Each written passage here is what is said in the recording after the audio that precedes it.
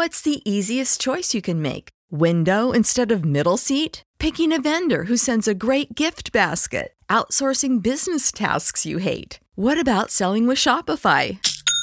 Whether you're selling a little or a lot, Shopify helps you do your thing, however you cha-ching. Shopify is the global commerce platform that helps you sell at every stage of your business. From the launch your online shop stage to the first real-life store stage, all the way to the did we just hit a million orders stage. Shopify's there to help you grow. Whether you're selling scented soap or offering outdoor outfits, Shopify helps you sell. Wherever and whatever you're selling, Shopify's got you covered. Sign up for a $1 per month trial period at shopify.com/try. Go to shopify.com/try now to grow your business, no matter what stage you're in. Shopify.com/try. When you need mealtime inspiration, it's worth shopping Kroger, where you'll find over 30,000 mouth-watering choices that excite your inner foodie. And no matter what tasty choice you make, you'll enjoy our everyday low prices, plus extra ways to save, like digital coupons worth over $600 each week. You can also save up to $1 off per gallon at the pump with fuel points. More savings and more inspiring flavors make shopping Kroger worth it every time. Kroger, fresh for everyone. Fuel restrictions apply.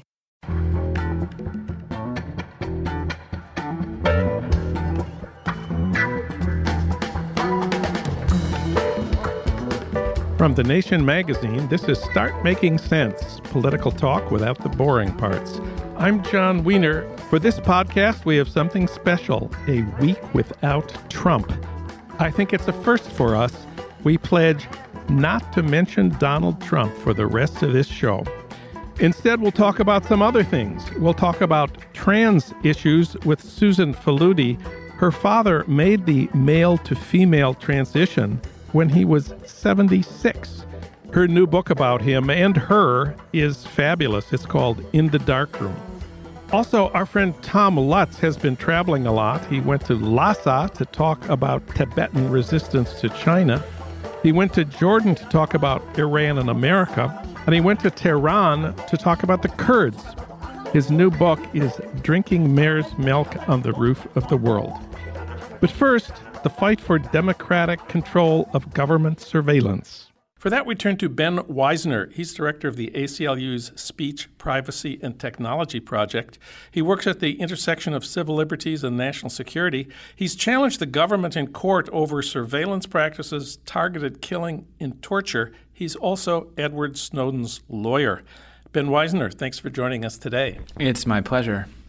Well, I have in my hand my iPhone. You've suggested there's a better way to describe it. Well, I don't want to plagiarize the New York Times. A few years ago, a Times reporter said that we should stop calling it a phone, that a better word for it would be tracker. This is a little computer in our pocket. Not only is it storing or providing a portal to the most intimate details of our lives, it's also creating a record of everywhere we go.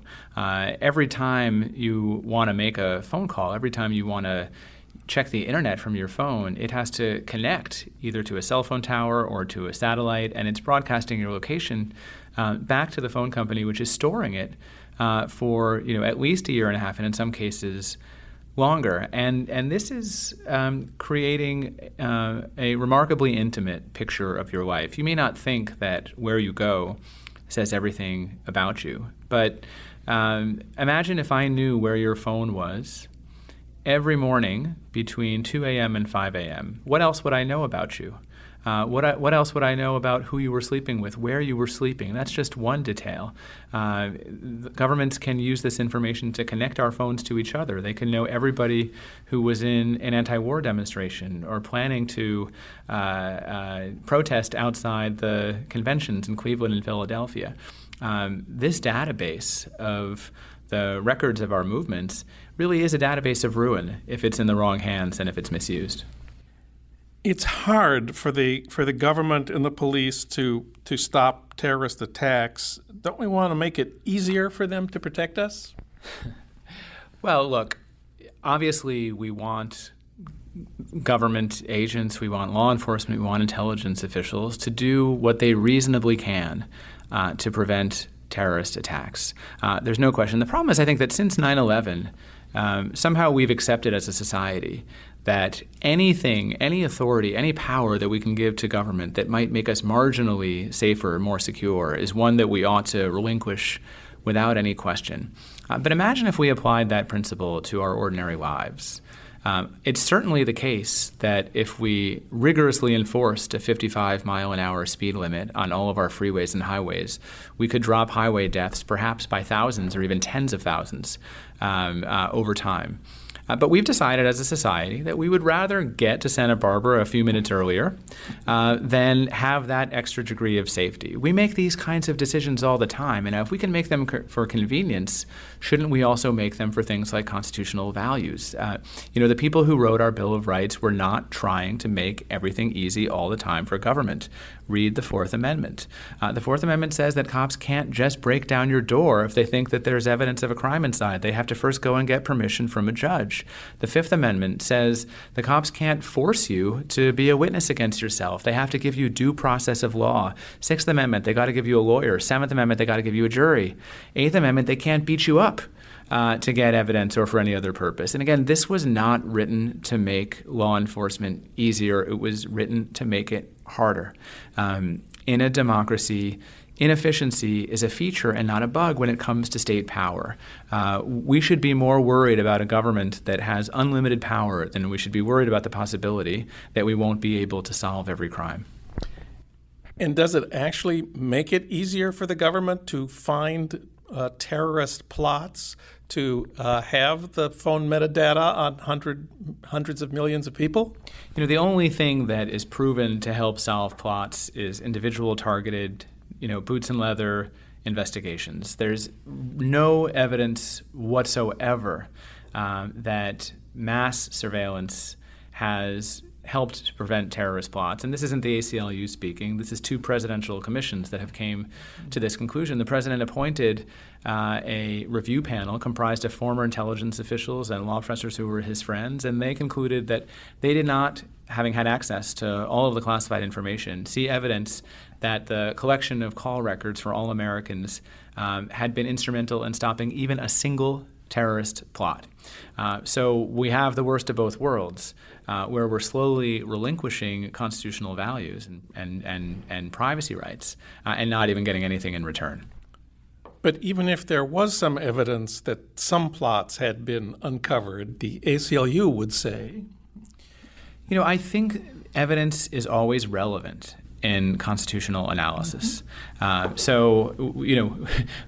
Whether a program has some effectiveness, I'm not going to say here would be irrelevant to a court deciding whether the balance has been struck in the right place. Of course, the Fourth Amendment uses the term reasonable. So there is room for us to balance things. None of these rights are absolute, but there is no such evidence. And again, what's more dangerous is that there's really no limiting principle in the government's arguments here. They say, let us collect everything. Trust us. We won't look at it unless we have a really good reason. And they say that about the metadata from our phone calls. But what if they decided that they wanted to install surveillance cameras inside our homes and our bedrooms, and they promised that they wouldn't look at it unless they had a really good reason for doing that? How would people feel about that? What I want people to understand is that, the metadata associated with their phones is just as sensitive as the data that would be revealed, maybe not as graphic, but it tells you the same story as the data that would be revealed from those surveillance cameras. Well, one of the things we're most interested in is where is the opposition coming to government surveillance technologies? I was a little surprised to discover that actually some of our biggest corporations have been leading this battle. I always thought that the government did the corporations' bidding, but now we have this amazing change where the world's most profitable corporation is the biggest adversary of the FBI in the fight to limit government surveillance of all of us. Well, it's not that we've grown accustomed to seeing governments doing the corporations' bidding, but in the surveillance context, we've been accustomed to corporations doing the government's bidding. I think that was symbolized for a lot of people when they saw the story about the NSA's PRISM program and saw the logos of all of the technology companies that we rely on every day to to which we entrust our most intimate details and saw that they were part of this big spying apparatus. I think that the new adversarial relationship between these Silicon Valley companies and the spy agencies is a positive development for liberty and for civil liberties. And let's just name them. So we're talking here about Apple, the world's most profitable corporation. We're talking about Google. We're talking about Yahoo. We're talking about Facebook. All of these entities taking much more aggressive steps to protect their customers' data from criminal hackers from foreign governments, but also it has the effect of making surveillance by our government more burdensome, more expensive. We want that. We want that. When the most powerful corporations and the most powerful spy agencies are working together in secret, hand in glove, that is not good news for liberty. When they're slugging out in public, that is a good thing. And let's be clear here. We're not always going to be on the side of the technology companies. I think that we need powerful technology companies as allies in trying to rein in a very, very powerful surveillance state. As scrappy as the ACLU is here, these aren't fights that we can win alone. But I think we're going to be relying on federal government regulators like the Federal Trade Commission to protect us as consumers from these companies as well. It's not a one-way street, but their adversarial relationship can be a kind of check and balance for our rights as citizens and as consumers.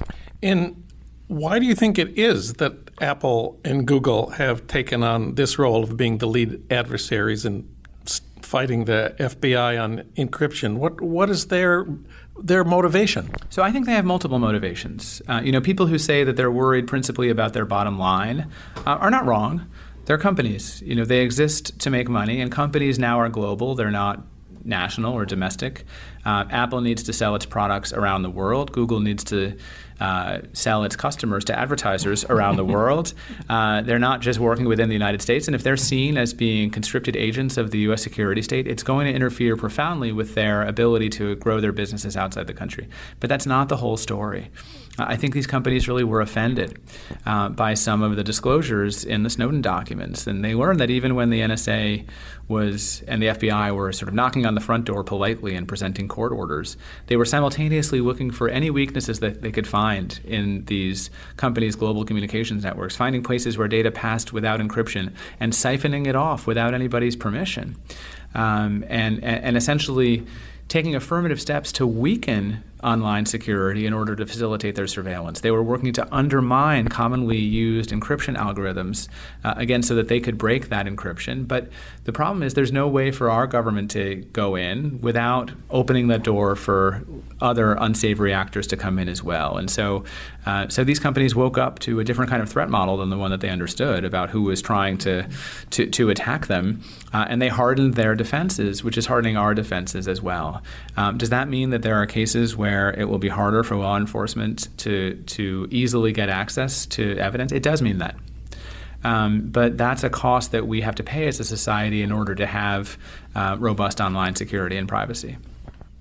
Apple, Google, and their competitors are leading the fight. The media, the mainstream media, let's call it, has also changed its relationship to government surveillance in the last couple of years. Well, I think so. I think that there's always been this push and pull and this give and take. You've always had the government trying to maintain a monopoly on secrecy, and you've had, some enterprising investigative reporters who were able to cultivate sources inside government and try to compete with the government over the monopoly here. That's what investigative reporting is. It's trying to break the government stranglehold. It's trying to make sure that the government doesn't get to decide for the rest of us what information we'll have by which to judge it. But I think that what you saw particularly after 9/11 was that the government had a lot of success in bullying the media out of reporting stories aggressively. We saw this in 2004 when the New York Times uncovered a grossly illegal domestic wiretapping program that had been authorized by President Bush, where the NSA was eavesdropping on phone calls within the United States in contravention of federal law. But the Times was persuaded bullied, I would say, by the Bush White House not to publish that story on a claim that it would harm national security. And the Times sat on that story for 14 months. During that period of time, President Bush was reelected. And the Times only eventually published the story because one of their reporters was going to publish it himself in a book.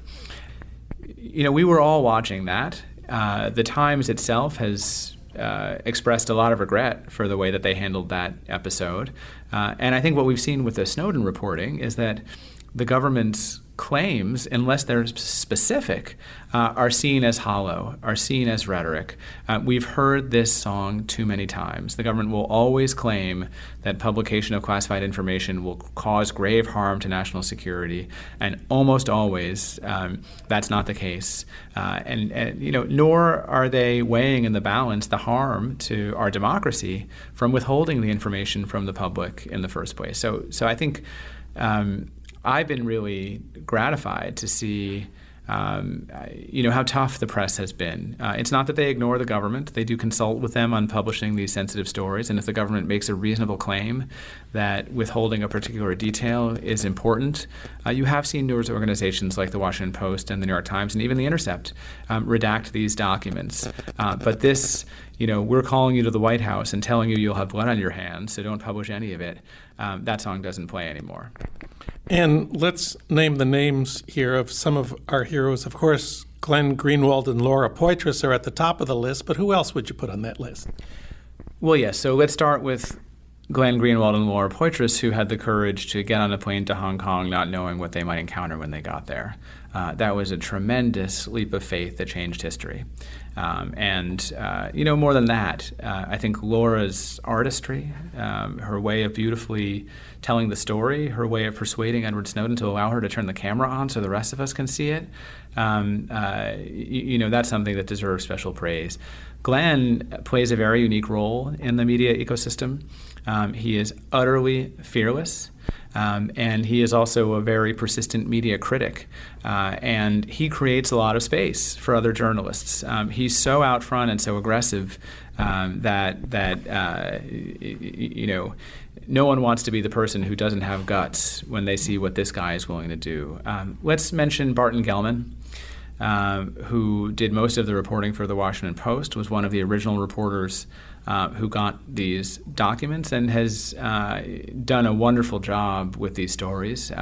Unlike some of the other journalists, he had decades of experience in Washington. He had cultivated his own sources, and so he was able to do some deeper reporting on some of these stories. Bart is working on a book about the surveillance state.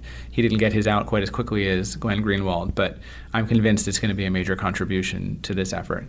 And so those were the original Snowden journalists, you could call them. Since that time, a lot of other news organizations have come in to the reporting, including the New York Times and ProPublica, Der Spiegel in Germany. And I think maybe we should mention James Risen and Eric Lichtblau. Yeah, so James Risen and Eric Lichtblau were the reporters who uncovered the unconstitutional surveillance program back in 2004.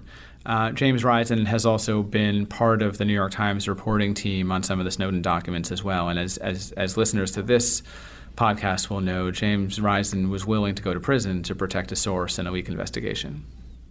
So if we had democratic control of government surveillance, what would it look like? What kind of limitations, what kind of oversight would you like to see? In particular, we want surveillance to be more difficult, not easier. We want to add some friction to the system. We don't want government to collect information about all of us because someday it might be useful. We think that turns the Fourth Amendment upside down. And what were the framers of the Constitution worried about? They were worried about general warrants. General warrants were a practice where, the Crown would seize all the letters and read through them to see which ones were treasonous. This is the way that these programs are being devised. Let's collect it all. This was an NSA mantra. Let's collect it all. The authorities will follow, the uses will follow, the budgets will follow. Let's go back to the way that traditional law enforcement works. Let's make sure that governments have a pretty good reason before they start collecting information, particularly on its own citizens. The rules can be more relaxed for legitimate foreign intelligence surveillance, but we don't need to collect information about every citizen of the world in order to do foreign intelligence surveillance. I think what happened over the last years is that we allowed our capabilities to dictate our practices rather than having our practices be constrained by our values and by our laws. We did all this because we could. They built these surveillance systems without even knowing how they might be useful, but just assuming that they probably would be for some reason, down the road. We put the cart before the horse, and we didn't think long and hard about what the Constitution had to say about this. More importantly, the public wasn't consulted. It may be that majorities of the public will think it's a really good idea, to collect everything, but let's have that debate. Why couldn't we have that debate before Snowden? There's no good reason. Ben Wizner, thanks for your work on this, and thanks for talking with us today. Thanks so much, John.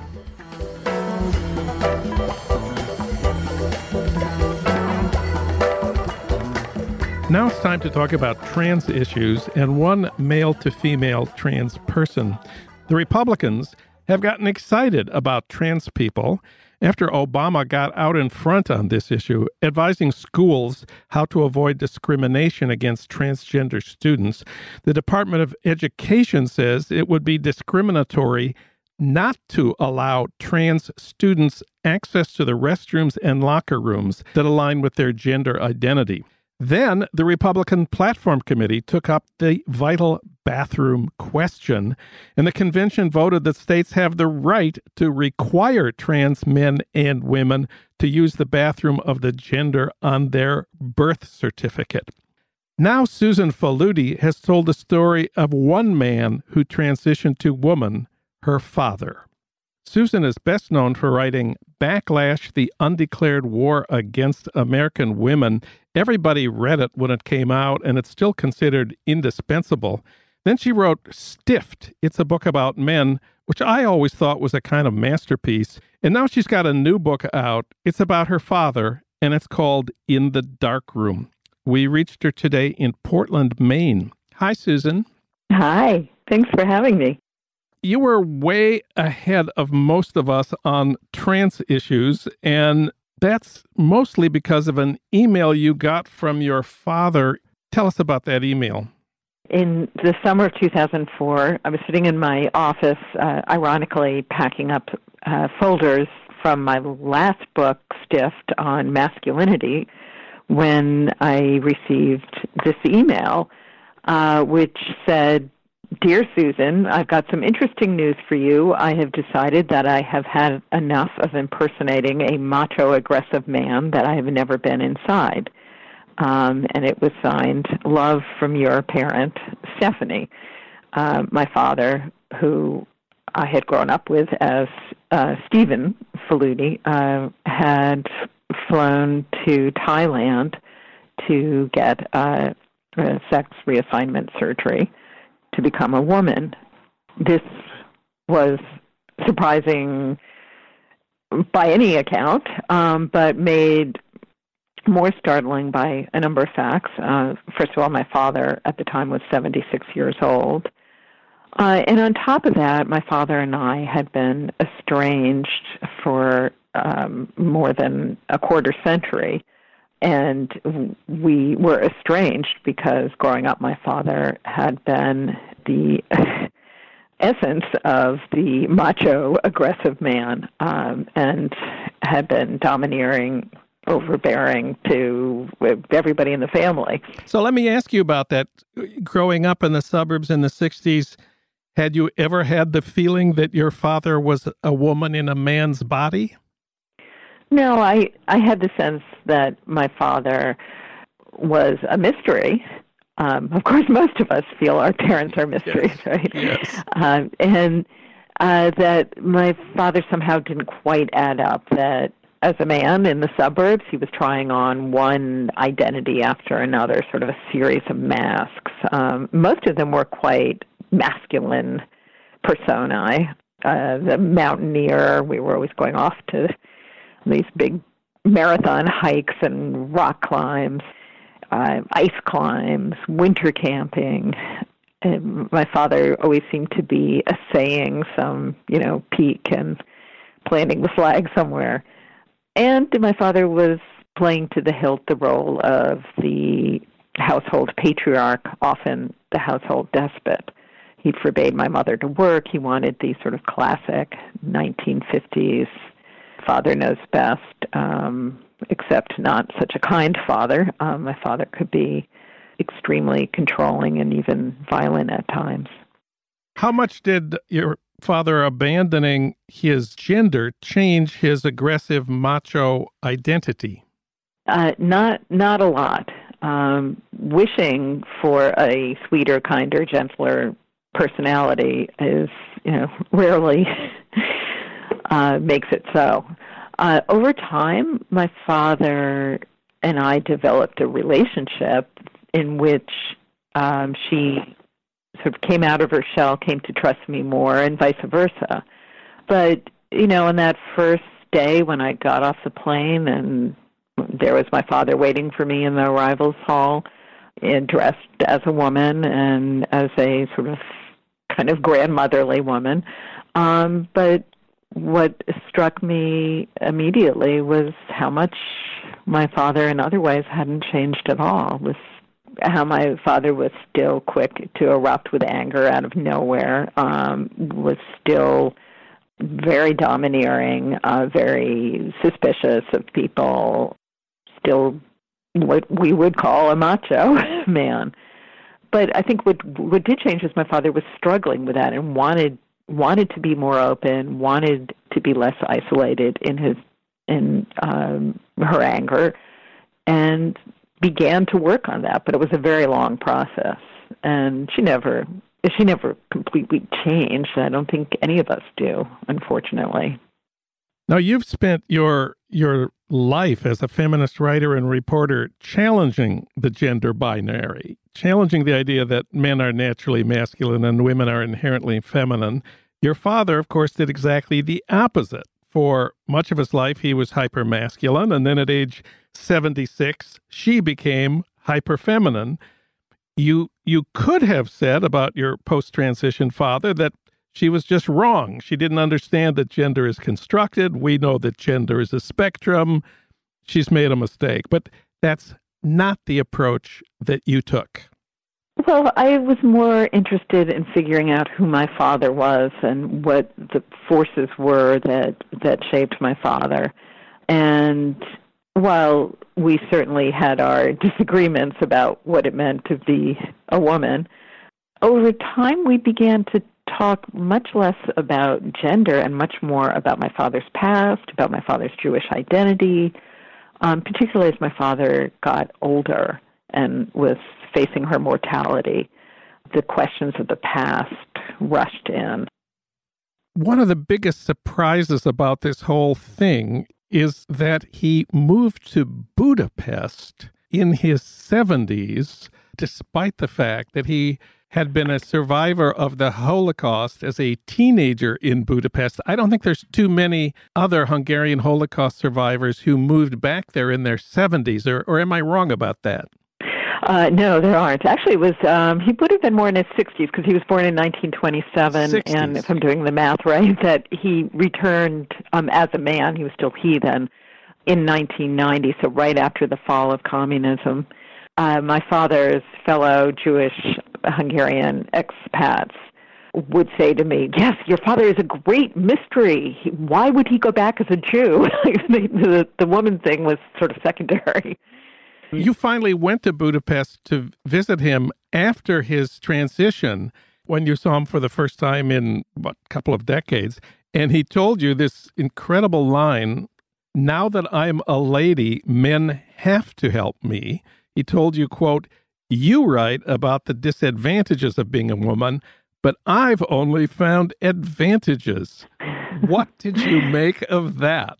Well, my father also could have a very subtle, sly sense of humor, and I think partly my father was sort of poking at my feminism. But I think a big part of my father's desire to be the kind of woman that my father was imagining was to be taken care of. I think that was part of the appeal, along with a lot of other things. I mean, first of all, I think my father's desire to be female is was deeply, deeply rooted. I don't think my father ran off and did this on a whim. I think this is something from very early on in childhood, and she talked to me about that. From an early age, she was trying on women's clothes and trying on her mother's clothes and thinking about this. And got punished for being got punished, caught. Yeah.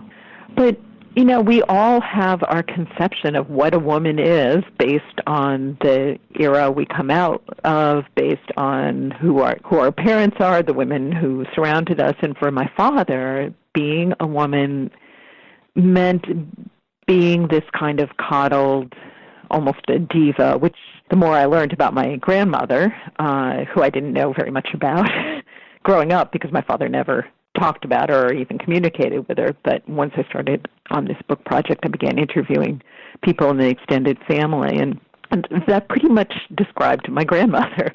My grandparents before World War II were bourgeois, affluent, urban Jews in Budapest. My grandmother went out to the opera and the theater every night, and my father was basically raised by a series of governesses and nannies and tutors. This all, of course, evaporated with the coming of World War II, in which many of my family members were murdered, were taken to Auschwitz, and my father wound up basically an urchin on the streets, trying to pass as a Christian with nothing but false identity papers and a stolen fascist armband. The most astounding thing is not only did he survive, he rescued his parents. Tell us that story. Yes, well, my grandparents at one point were in a so-called protected house, a Swiss protected house. Some of the neutral countries would just take over the abandoned apartment building and say that it was now under the protection of that nation, which worked for a while until in the late fall and winter of 1944, with the change of regime, there was this, there was already a fascist party, but this was like an extremely fascist government led by the Arrow Cross Party, which was the equivalent of the Hungarian Nazis. Arrow Cross officers began coming into the protected houses and taking out the so-called protected Jews and deporting them, sending them on death marches, or most notoriously shooting them by the thousands into the Danube. And my father, who had some kind of connection with the so-called resistance, which was basically a bunch of young Zionist teenagers, caught wind of this. And so with nothing but this fascist armband and a rifle that my father had gotten from one of the resistance groups, a rifle with no bullets, marches up to the protected house and addresses the Arrow Cross guard at the gate and says, I'm here to take away the Friedmans. Our family name before the war was Friedman. And gets the clearance, goes upstairs, storms into the room where my grandparents are with 40 other people, and says, I'm taking away the Friedmans, and clearly for making it sound as if they're about to be shot, and then marches them down the stairs and out of the building. And my grandparents and my father proceed to a place on the outskirts of Budapest where they hide in the cellar for the rest of the siege of Budapest with some false identity papers that my father also was able to obtain. It's a fantastic story. A kid rescuing his parents from certain death. Well, when I was growing up, my father mentioned this but wouldn't give any details, and I always sort of thought it was a fantasy. And then when I began researching this book, I wound up going to Israel and meeting a number of relatives, including sort of a great aunt who, once removed, who actually was in the room the day that my father stormed in. So she was able to confirm it for me. And then it turned out that my father had also rescued her father from the Budapest ghetto. So, here's my father who was sort of putting on this act of high macho in the suburbs, but in the war, my father was actually very heroic and valorous.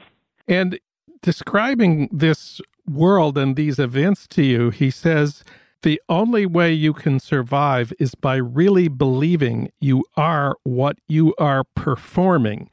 At that moment, he was performing the part of being a Nazi soldier. And you ask her, which was harder, impersonating a Gentile during the Holocaust or becoming a woman today? Two cases of passing as the other. And what does she say? Well, so she said, after thinking about it a bit, that it was easier to become a woman today. And her argument was, well, as a woman, now because I've had this surgery and I've had my papers changed, I have proof, which, psychologically I think was wound up with the reality that during the Holocaust, if you were a Jewish man, you could have all the false identity papers you wanted, and you could, quote unquote, look Christian, but if they summoned you in the back room and told you to pull down your pants, saw you were circumcised, it was all over. There was even a term for it at the time. They referred to it as trouser inspections. So I think in so many ways, my father, as she would talk about either her gender transformation or she would talk about her experience in the Holocaust, she often flipped back and forth. So I'd ask her a question about being a woman, and she would start talking about how, well, passing as a Christian during the war strengthened me for life because I learned how to fake things, which isn't to say that there's at all a causal link. It's not like the Holocaust flipped a switch in my father's gender, but that the two forms of otherness and the need for quote unquote passing spoke to each other. They were in conversation with each other in a really complicated way. Last, I want to talk to you about how your father felt about the fact that you were writing a book about her. You're always there with your notebook and your tape recorder and asking these probing reporter-like questions. She shows you at one point Richard Avedon's terribly painful photos of his own dying father. And she says to you, "That's what you are doing to me." What do you think she meant by that? Well, Again, this is really complicated because this project of me writing about my father started at her invitation. In our first phone call after I received the email with the news of the sex reassignment operation, my father invited me to write her story. And she loved being interviewed, and often it was a bit of a cat and mouse game where the more interested I get in something, the more she'd get this kind of Cheshire grin on her face and then not tell me. She parsed out the information over the years. So it was certainly my most challenging reporting assignment. But at the same time, she knew that I wanted all the details. I didn't just want the happy story and that I wasn't buying her argument that, okay, now that I'm a woman, everything's fine, and my past doesn't count. She was often saying, when I'd ask something about her life before the operation, she'd say, well, that's ancient history. That's not the person I am anymore.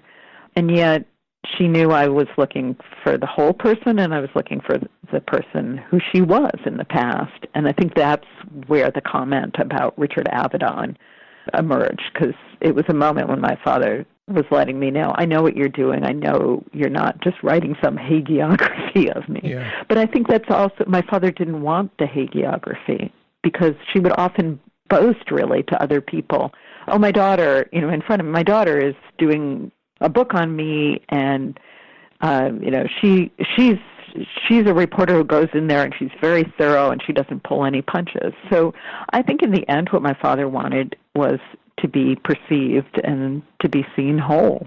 And for anybody who's seen those Avedon photos, on the one hand, they're really horrifying, an old man dying of cancer. On the other hand, they're unforgettable, and they're taken by one of the great masters of photography. So to say you're like Avedon, that's not a bad thing, especially for someone whose whole life has been photography and in the image. Yes, and for someone who actually worked on Avedon photographs, which is why he was so familiar with them, because my father worked throughout her career in the darkroom as a high-end commercial photographic developer and worked specifically on Richard Avedon photographs along with quite a few other prominent photographers, largely for fashion and beauty magazines and mostly for Condé Nast. Her father worked in the darkroom, and that's the title of her amazing book, In the Darkroom. Susan Faludi is the author. Susan, it's been great talking to you today. It's been great talking to you, John. Thanks.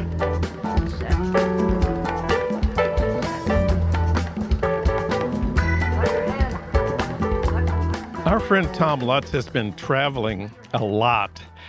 He's founder and editor of the LA Review of Books, and he's also written a lot. I think my favorite of his books is Doing Nothing, A History of Loafers, Loungers, Slackers, and Bums in America. His books have been translated into 12 languages, and they've appeared on the New York Times bestseller list. He also writes for the New York Times and the New Republic and lots of literary magazine, and he teaches at UC Riverside.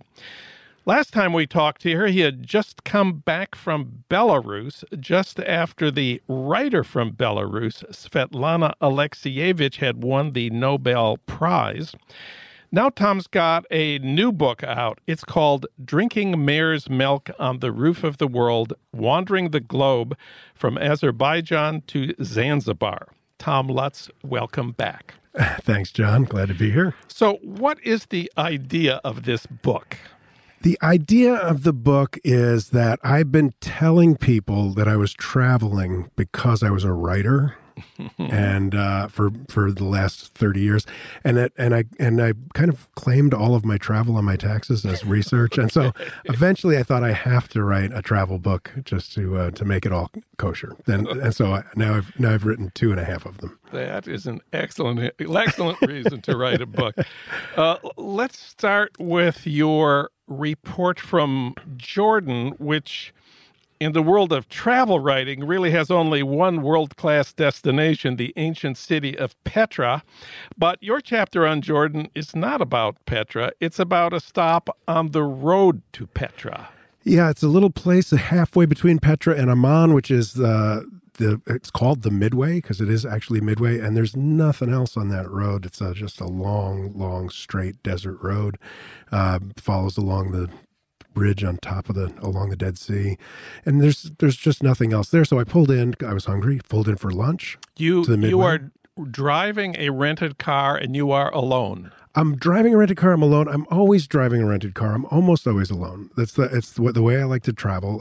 It's the way I think to really find a country, to really see a country, because even if any other way you do it, you're kind of at the mercy of the bus stop or the airport or your driver in some cases. So it's this way you get to go off on little side roads. You get to stop in little tiny places like the Midway and have interesting conversations. I pull in, it's a warehouse-sized place full of knickknacks, vases and chessboards and swords and, tourist trinkets and household goods. It's a bizarre bazaar and in the middle of nowhere, and there are no customers, and it also has a little lunch counter. So I sit down, I say, "Is there lunch?" And the young man says, "Eggs." And I say, "Great." And he comes out and he brings me my food, and he sits down with me, and we have a little chat about his relation to the world, my relation to the world. When he first came in, I thought he was a kid. I thought he was 16, but he was clearly in his mid to late 20s. And one of the things that comes up is you are an American and the president of America is Barack Obama. Yes. He's not a fan of Barack Obama's. He's not a fan of the United States. I asked him, what people there thought. Did they think that the United States is after oil, or is kind of monitoring the oil business, or do they hate Muslims? Why are we starting all these wars over there? And he said, "Oh yeah, most people assume it's because America hates Muslims." But did he not have some interesting views of Obama?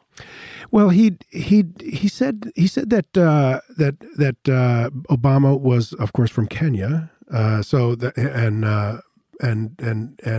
he didn't think he was a Muslim. Did you tell him that Obama is not from Kenya? Yeah. This kid was very cosmopolitan in a lot of ways. He had lived in a number of countries in Europe. He loved Germany. He hated Spain. He hated Italy. He hated Greece. And the next place he wanted to go was Burkina Faso. He thought it was a good place to work. It's a Muslim country, and he was interested in going to Burkina. So he's a very, very cosmopolitan kid in some ways, and in other ways, not. He was very proud of the fact that he was from Zarqwa. What is Zarqwa? It's a kind of suburb of Amman that is where Zarqawi was from. Al-Zarqawi, and that means he's from Zarqwa. That's all it means. So he said, "I am Al-Zarqawi. I'm from Zarqwa." I was fascinated by your conversation with him about Iran and the Shia people. He asked me where else I'd been in the region. I told him I'd been to this country, that country. He kind of nodded about some of them, and then when I said Iran, he kind of he raised an eyebrow and looked a little askance. And I said, "What's that?" He said, "So what did you think of Iran?" I said, I thought it was great. I thought the people were beautiful." He said, "The people were beautiful." And I said, what? And he said, "Do you know what Shia is?" And I said, "Well, of course I know what Shia is." And he said, "Yeah, Shia hate Muslims." Shia hate Muslims? Yeah. I haven't heard that before. No, I had not heard it before either. But it's kind of like, somebody saying Baptists, they hate Christians, right? I mean, it's to us, Shia, whenever we talk about sectarian violence, I don't think we tend to understand how deep the divide between these sects are. From the inside, they look like different religions. Tom Lutz, his new book, Drinking Mare's Milk on the Roof of the World. You also went to Lhasa in Tibet. Of course, everybody knows the Dalai Lama, head of Tibetan Buddhism, lives in exile because China has occupied Tibet. What was it like for you to be in Tibet, and what did you see of Tibetan Buddhism? I was kind of horrified by Tibetan Buddhism. I'd grown up as a part-time Buddhist myself, aren't we all? An amateur Buddhist, and so I think that the Eightfold Path is a wonderful guide to living. I'm still a fan. But as a young man, I read a lot of, Alan Watts and a lot of people talking about Alan Watts, a regular on KPFK, of course. Yes. Talking about how we Westerners had a terrible relation to Zen. We're all materialists and we're all utilitarians, and so we don't really understand. We don't really get it. We're second-class Buddhists at best, and the Tibetans were supposed to be some kind of pure form. When I got there, I became like Martin Luther. I wanted to nail my theses to the door of the Potala Palace and the Jokang Temple and say, there are statues of saints. Their saints are supposed to intercede. The poor people come in from the countryside. They throw their little tiny amount of disposable income at the feet of these statues.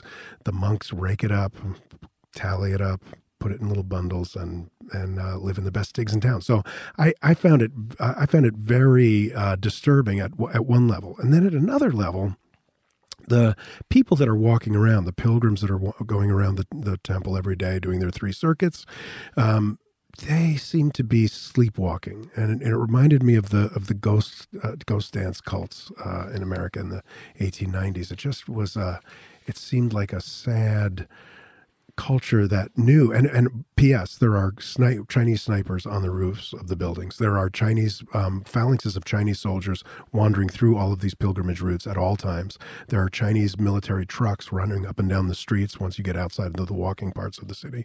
It is a occupied land, and it's a severely occupied land. All repression is all activity is really, really repressed. So it makes sense that people were depressed and run down and despondent looking.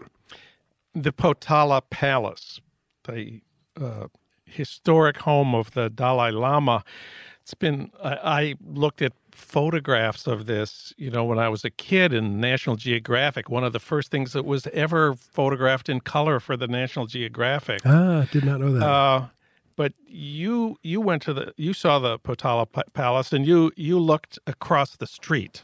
Across the street is an absolutely hideous monument built by the Chinese to the kind of liberation of the Tibetan people. And I think that the only reason it's there is just to remind people who's in charge, who's the boss. It's just a big, nasty, unattractive spike into the sky with some heroic Chinese soldiers in bronze out front.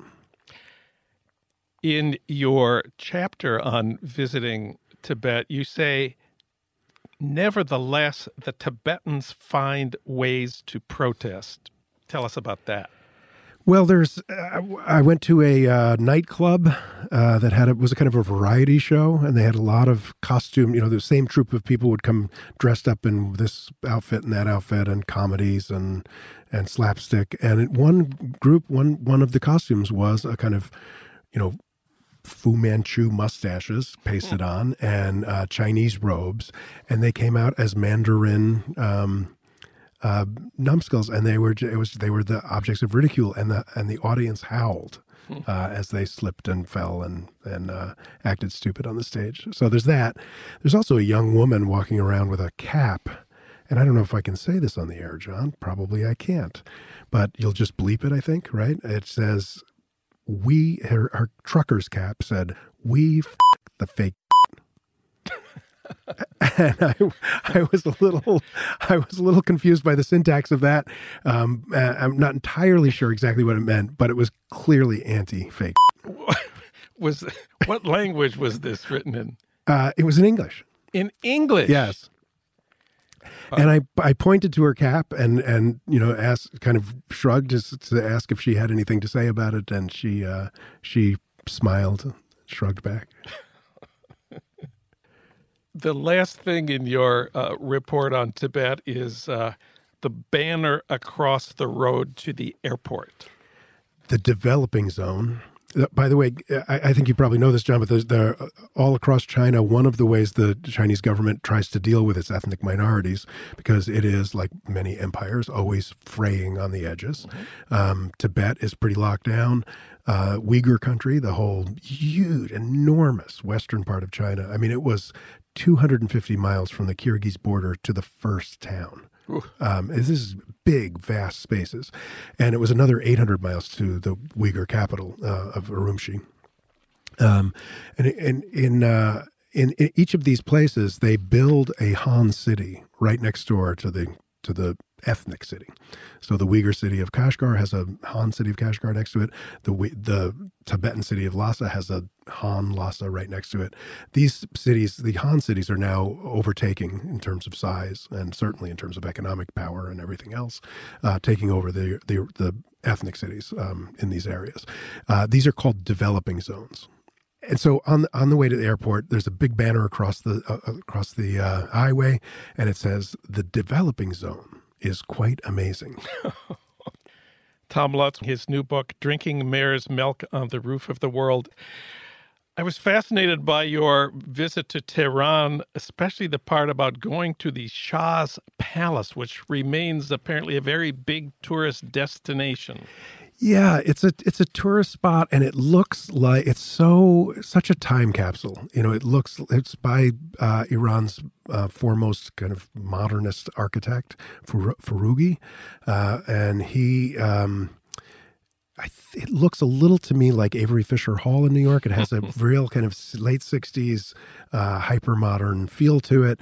Everything's beige and very quiet. And there are pictures of the Shah with everybody famous, every world leader, and every Hollywood star and Rat Pack personage and everyone else strewn around. And my favorite part were the kids' bathrooms. What was in the kids' bathrooms? The kids' bathrooms had the same kind of autumn palette for the tiles along the walls as the rest of the palace, but the kids had put up a bunch of decals of Disney characters. And the Disney character decals were, fraying and curling up a little bit on the edges, and it just kind of broke my heart. I just felt like they had no idea what was coming any day. They should have. He went the way of most dictators, and so it makes sense. And most puppets. He was a great puppet. And speaking of National Geographic, I remember pictures of him in National Geographic when I was a kid. And his chest bedecked with medals and sashes, and he really played the part very well as our man in Tehran. I just want to go back to the photographs that you said were on the walls of his office. You said there was a picture of Elvis. Is this the Shah with Elvis? The Shah with Elvis, yes. And he puts up this picture in his office. In his office, yeah. There are pictures of and Anne Margaret and Frank and Dino. And but also he's with Gandhi, and he's with Khrushchev, and he's with all of the American presidents. So it's world leaders and American pop idols. The real heart of this chapter comes when you leave the Shah's palace and you go back to your hotel, and the guy offers to help you find the way. Yeah, he's a young kid, and he is Kurdish. I don't realize this at first. He says to me, "I'm court," and I say, "Okay, court. You're going to court. You play tennis." I have no idea what he means, but eventually I realized it means he's Kurdish. And at one point on the subway, I'm talking to a young businessman. I fall into conversation, and he asked the kid something. He said, "Do you know where you're headed back?" I said I was headed back to my hotel. He said, "You know where to find it?" And I said, "Absolutely, yeah." And this kid is helping me. And he turns and says something to the kid. The kid answers him, and then this young slick businessman just steps between me and the kid, really cuts the kid like an 18th century, snub, and stands between us and never looks at him again. And as we walked away from this little encounter, I asked the kid, and he said, "Yeah, this is normal." I said, "So your Kurds are second-class citizens?" And he said, "Well, maybe third class." And of course, I was there for a conference on multiculturalism, in which the Kurds were never mentioned.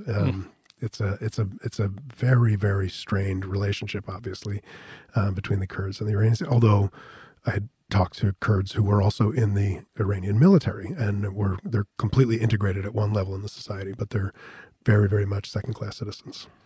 So in this book and in the sequels to come, you report on your travels to dozens of places Americans don't usually go. I just want to talk about the big picture here. I've always loved that quote by Thoreau in Walden, against people who travel like you do. Thoreau said something like, "What do I care about counting cats in Zanzibar? I have traveled far in Concord." A wonderful sentence. What is it for you about counting cats in Zanzibar that keeps you going? Why do you do it? I wish I knew, John, and I keep trying to write my way into an understanding of it, and I try a number of different theories out as I go along, and I've had a number of different theories. For example, you're running away from something. Yeah, for instance, just one random theory. That's a random theory, and of course, my first experience of the big wide world was running away from home. With my little red wagon, and I don't know if I was 4 or 5, and I don't know what I had in the wagon, but I remember running away from home a couple times as a kid. So there is a sense that it represents freedom. It is freedom. On the other hand, sleeping in a 50-cent room in the top of in the middle of a small town in India or a truck stop in India, it's not exactly fun and it's not exactly freedom. It does sometimes make me feel like the most interesting man in the world, right? I mean, so there's a way in which I like what it means about me that I do this. Well, that's what I think about you. Yeah. So I like that. I like that you think that. So there's that. And sometimes, of course, it makes me feel like the most obtuse man in the world because I wander through all these places. I get a brief impression. I really don't know any of them particularly well. I'm kind of like the big, dumb American, screaming through the world at an incredible pace and skimming the surface of everything. So I get both sides of that. I think that I'm driven to do it. I think I'm interested in why I'm driven to do it. And I talk about it in the book in a number of different ways. Sometimes as running away from something, sometimes as just pure education, sometimes as a kind of being addicted to the sublime, which I believe I am. And these moments of sublimity come to me. I mean, they can come in a famous world capital too. They can come in Paris or London or Rome. I mean, obviously, you see Michelangelo, and it's a sublime experience. But for me, the real moments of sublimity happen off the end of the road, off the grid, in the middle of nowhere. And is that just a matter of personal preference? I don't know. Tom Lutz, Drinking Mare's Milk on the Roof of the World. Tom, congratulations on the book, and thanks for talking with us today. Glad to be here. Thanks for having me, John. Start Making Sense, the Nation podcast, is co-produced by the LA Review of Books. Our senior producer at Start Making Sense is Alan Minsky. Our executive producer is Frank Reynolds. Our recording engineer is Ernesto Orellano. Our engagement editor is Annie Shields. Katrina vanden Heuvel is editor and publisher of The Nation. Our theme music is from Barcelona Afrobeat, licensed by Creative Commons. Find out more about Start Making Sense at thenation.com and subscribe to Start Making Sense wherever you get your podcasts at Stitcher, SoundCloud, or iTunes. I'm John Wiener. Thanks for listening.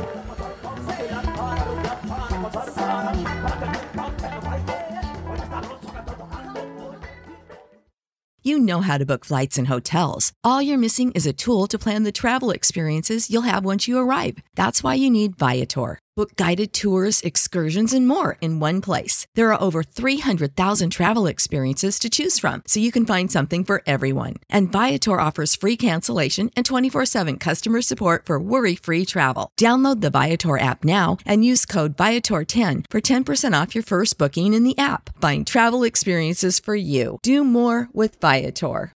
When you need mealtime inspiration, it's worth shopping Kroger, where you'll find over 30,000 mouth-watering choices that excite your inner foodie. And no matter what tasty choice you make, you'll enjoy our everyday low prices, plus extra ways to save, like digital coupons worth over $600 each week. You can also save up to $1 off per gallon at the pump with fuel points. More savings and more inspiring flavors make shopping Kroger worth it every time. Kroger, fresh for everyone. Fuel restrictions apply.